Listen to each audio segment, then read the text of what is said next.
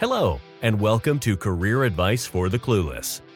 This is the podcast where you receive key career information and advice directly from professionals. We discuss career insights, interview tips, and much more.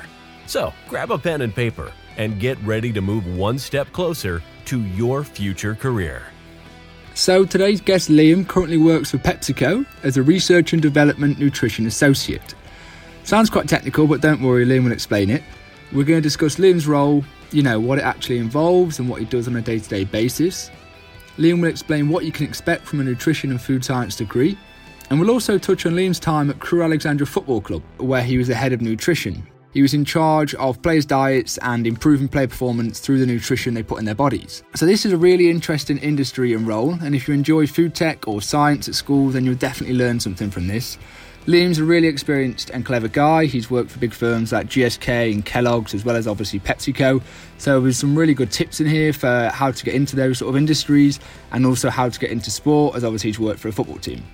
I really hope you enjoy this episode, and huge thanks to Liam again for coming onto the podcast.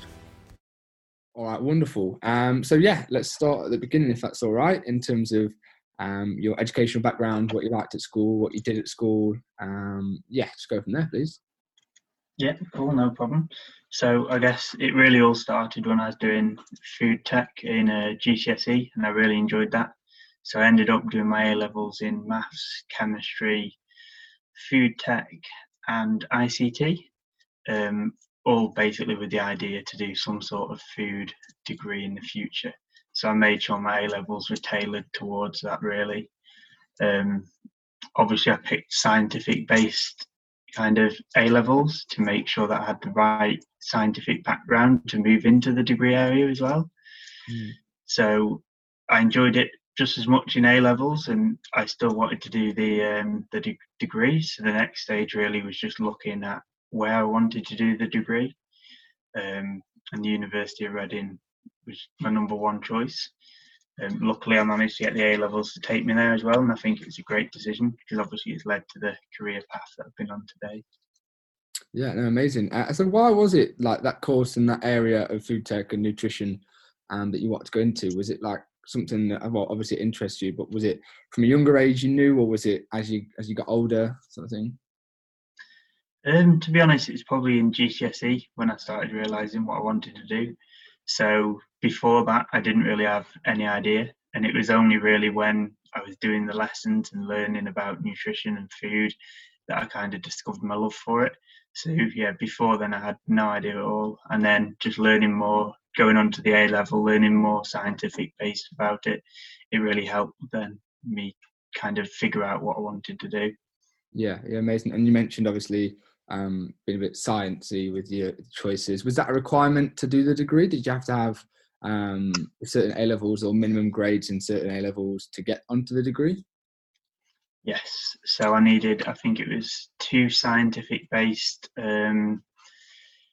A-levels, and potentially food tech would help as well. So at the time, food tech wasn't needed to go on to the food degree, but you needed 2 science-based studies. So maths and chemistry were the ones for me, and then obviously I did food tech as well, just for the interest. Cool. All right, amazing. And then obviously you got into the University of Reading to do the nutrition and food science course. Can you just talk to me a little bit about, I suppose, I know it's very specialist, but what I suppose the first year and second year contained, like for somebody that may be interested in it or doesn't know too much about it? Yeah, no problem. So the first year really was kind of an introductory year. So it was based mainly around the science again, so the biology and the chemistry, and making sure you had kind of the fundamental knowledge to move on to the next years. So for me, because I hadn't studied biology since GCSE, it was really important for me to kind of understand the fundamentals of this. So, for example, if someone had done biology, they might have found the first year a little bit easier. For example, I did with chemistry. However, with biology, it really helped me learn the information that I didn't have from my A-levels. So it's kind of a year to get everyone on the same track, really. Cool. And was the assessment methods, were they exams? Was it coursework, practical stuff? So in the first year, it was mainly exams, and they were multiple choice exams at the time. So considering, like I said, I hadn't really had the knowledge in something like biology in the past, this was really helpful being the first year, to kind of make sure I understood everything without knowing it in too much detail, because the detail came in the next few years. It was just kind of making sure you had that base knowledge. So there was some coursework too, some lab-based modules, some written modules, that kind of thing, but the majority of it was exams. Yeah. Cool. All right, wonderful. And then I'm guessing the second year you sort of just like developed your knowledge a little bit further from what you did first year. Is that correct? Exactly, yeah. So it moved kind of more into the food science and the nutrition modules there. So again, if I hadn't done the first year and I hadn't got that base knowledge, it would have been a lot more difficult than it actually was. So this is massively helpful, yeah. Yeah, okay. All right, cool. What was like some of your favourite modules from, I suppose, your second year or your final year in terms of stuff that you enjoyed studying? I think one of the modules that we did was a kind of product development module, which I think was great. So we got to work with lots of different people from lots of different degree areas within food science and nutrition, who also had lots of different areas of knowledge. That was really, really helpful, and helped kind of introduce how things were done and why things were done as well. We also had some modules in kind of food technology, which wasn't the kind of area I was looking to go in, but having that knowledge there has helped in future years as well. So for example, if someone mentions a technique or something, I've got that knowledge there. So it's really helpful to kind of learn things that maybe I wasn't expecting to learn, but they have come helpful in the future too. Yeah, okay, amazing. All right, so as part of your degree, you did a placement year. Where was your placement year at and what was it doing? So my placement year was at GlaxoSmithKline, and I was working as a nutrition and claims innovator there. So at the time they had a consumer healthcare department, and within that they had, so the products I worked on was Maxi Nutrition, which is a sports nutrition brand, vitamin, minerals and supplements, which is like fish oil, that kind of thing, and also Horlicks, which is a malted milk drink. So my role there really was to kind of look at the claims that we could make on the pack to make sure there was the scientific substantiation behind the claims. So if anyone asked, okay, why are you saying this? Or we can say, okay, here's the science to back this up, and to make sure everything was scientifically sound and kind of had proof that what we were saying was correct. Cool. And did you enjoy it when you did it? Yeah, it was an incredible year. I'd recommend a placement year for anyone, really. I think the experience I got, the contacts I made and the friends I made that year, it was unbelievable, really. So I was lucky enough to live in London for that year as well, which was a great experience and just helped kind of move in somewhere completely different, just giving me that experience. So as well as the work, kind of the lifestyle factors of it as well were brilliant. Yeah, fair enough. And did you apply for a lot of placements when you were looking for one? Yes, so I applied for quite a lot within kind of food science and the nutrition area. So the nutrition area was where I was looking for primarily, but I think my advice would be to just apply for any areas, because just having that experience can help you get into another area in the future. So for example, even with the experience that I got, I could have moved into another area in the food industry in the future. And I think applying for as many options as I did helped me get the one job that I did. So if I applied for a lot less, obviously there would have been a higher chance of not getting the placement. And I think the placement was invaluable to where I am at the moment. Okay, amazing. All right, so then came back to your final year. Did you have to do a dissertation or anything like that? I did do a dissertation, yes. What was it on? So it was looking at the role of vitamin D fortification in milk and butter products, and the role that has on risk factors for cardiovascular disease. Okay, fair enough. And did you, was that something good to talk about when it came to applying for jobs, after graduating? Was that something that you brought up and sort of, well, I suppose, used as evidence? Yeah, massively.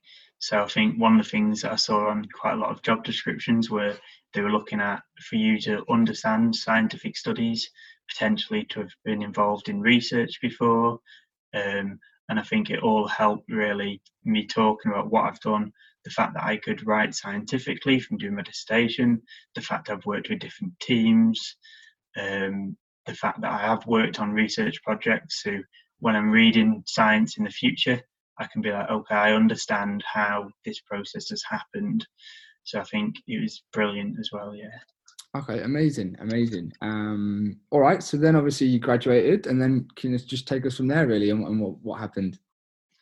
Yeah, so I graduated in 2016, I think it was, so quite a while ago now. And then it was all about the kind of job search after that. So eventually I found a job with Kellogg's, so moving back into the food industry, again as a nutritionist. So this was a short-term contract for 5 months, but I think there weren't too many opportunities at the time. And one thing I guess I'd suggest is any opportunity that you can get, even if it's short-term, take it, because again, that's helped me get to where I am in the future. So I was working on the cereals and the crisp products that Kellogg's have there. And again, it was just massively helpful experience. Okay, amazing. So then, yeah, if that was a bit of a short-term contract position, where did you go next after Kellogg's? So next up, I was looking for roles again. Again, at the time, there weren't too many opportunities. I didn't really know where I wanted to go. So there was the role of kind of, I could maybe move into a different role. I could maybe go into product development, maybe regulatory. But I just wasn't sure. And I also had a passion for sport. And all of a sudden I saw that there was a sports nutrition master's degree available. And I just, again, took the opportunity. I thought this is going to widen my skill sets. It's going to provide a lot more opportunities in the future. So I just jumped at the opportunity and I went down that route and did a master's degree then. Cool. So the master's was never like planned coming out of uni. You never thought like, oh, I'm going to do a master's. It was more, I suppose, the opportunity arose. Exactly, yeah. It was never planned. I didn't really know what I wanted to do at that stage. I saw the opportunity, and a week later, I was accepted onto the course. Cool. So then, yeah, obviously you did your masters. What happened next? I believe then you did enter the sporting world. Is that correct? Yes. So with my master's degree, I made sure to.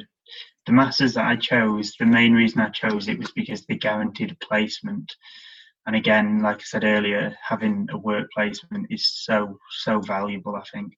So I was lucky enough to be able to work for my local football team, Crewe Alexandra, and I had a lot of opportunity in this year. So they hadn't had a nutritionist at the time.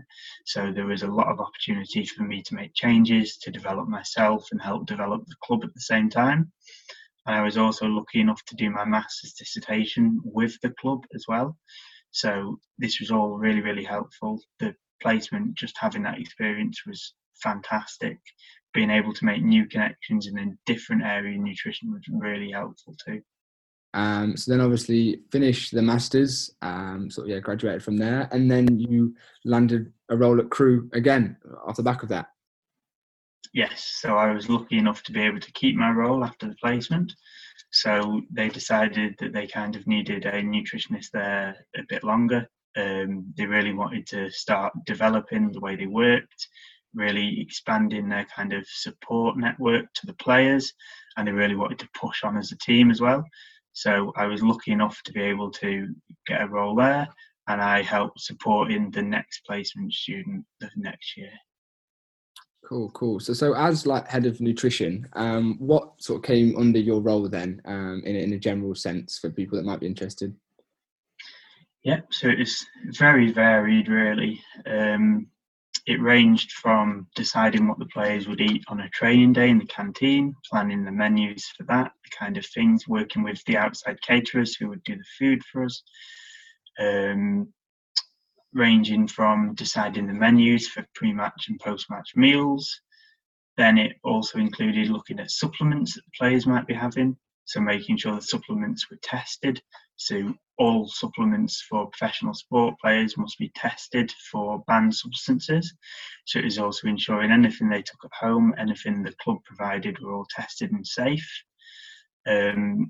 Also included sometimes going to matches, making sure they had the right nutrition before and after the game, be that a protein drink, be that the post-match meal, the second they come off, the post-match snack, the second they come off the pitch, that kind of thing.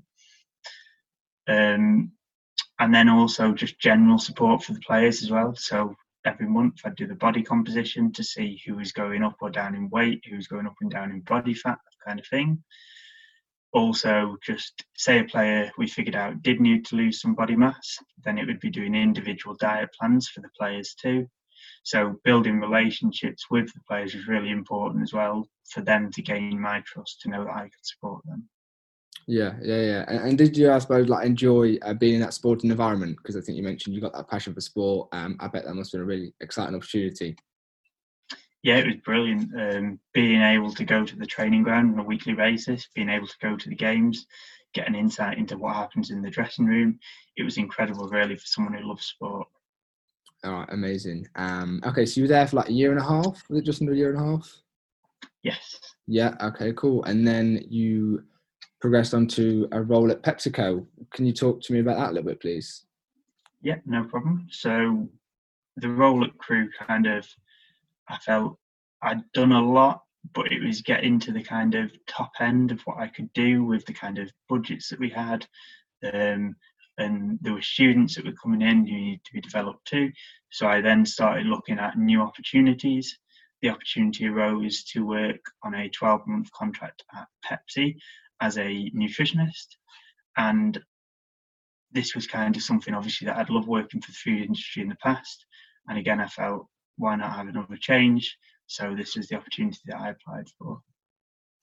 Amazing. Was sport something that you go back into later down the line, do you think? Yes, definitely. So I'm lucky enough at Pepsi, there's the Gatorade Sports Science Institute within PepsiCo. So this is something that I've connected with them just to see if I can help out with them in the future.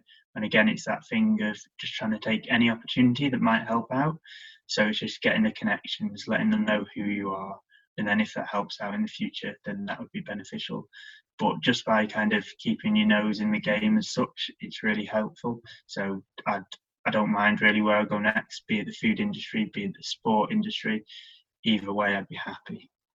Yeah, and I think something that's really important there to mention is you sort out the Gatorade division within Pepsi. And yeah, like I think you say, the opportunities are there, but they're not going to come knocking. You've got to, I suppose, go after them. Yeah, all right, amazing. So how does the role obviously differ from Pepsi to Crew? I know obviously they're different industries, etc. But yeah, do you find it more challenging? Is it more enjoyable?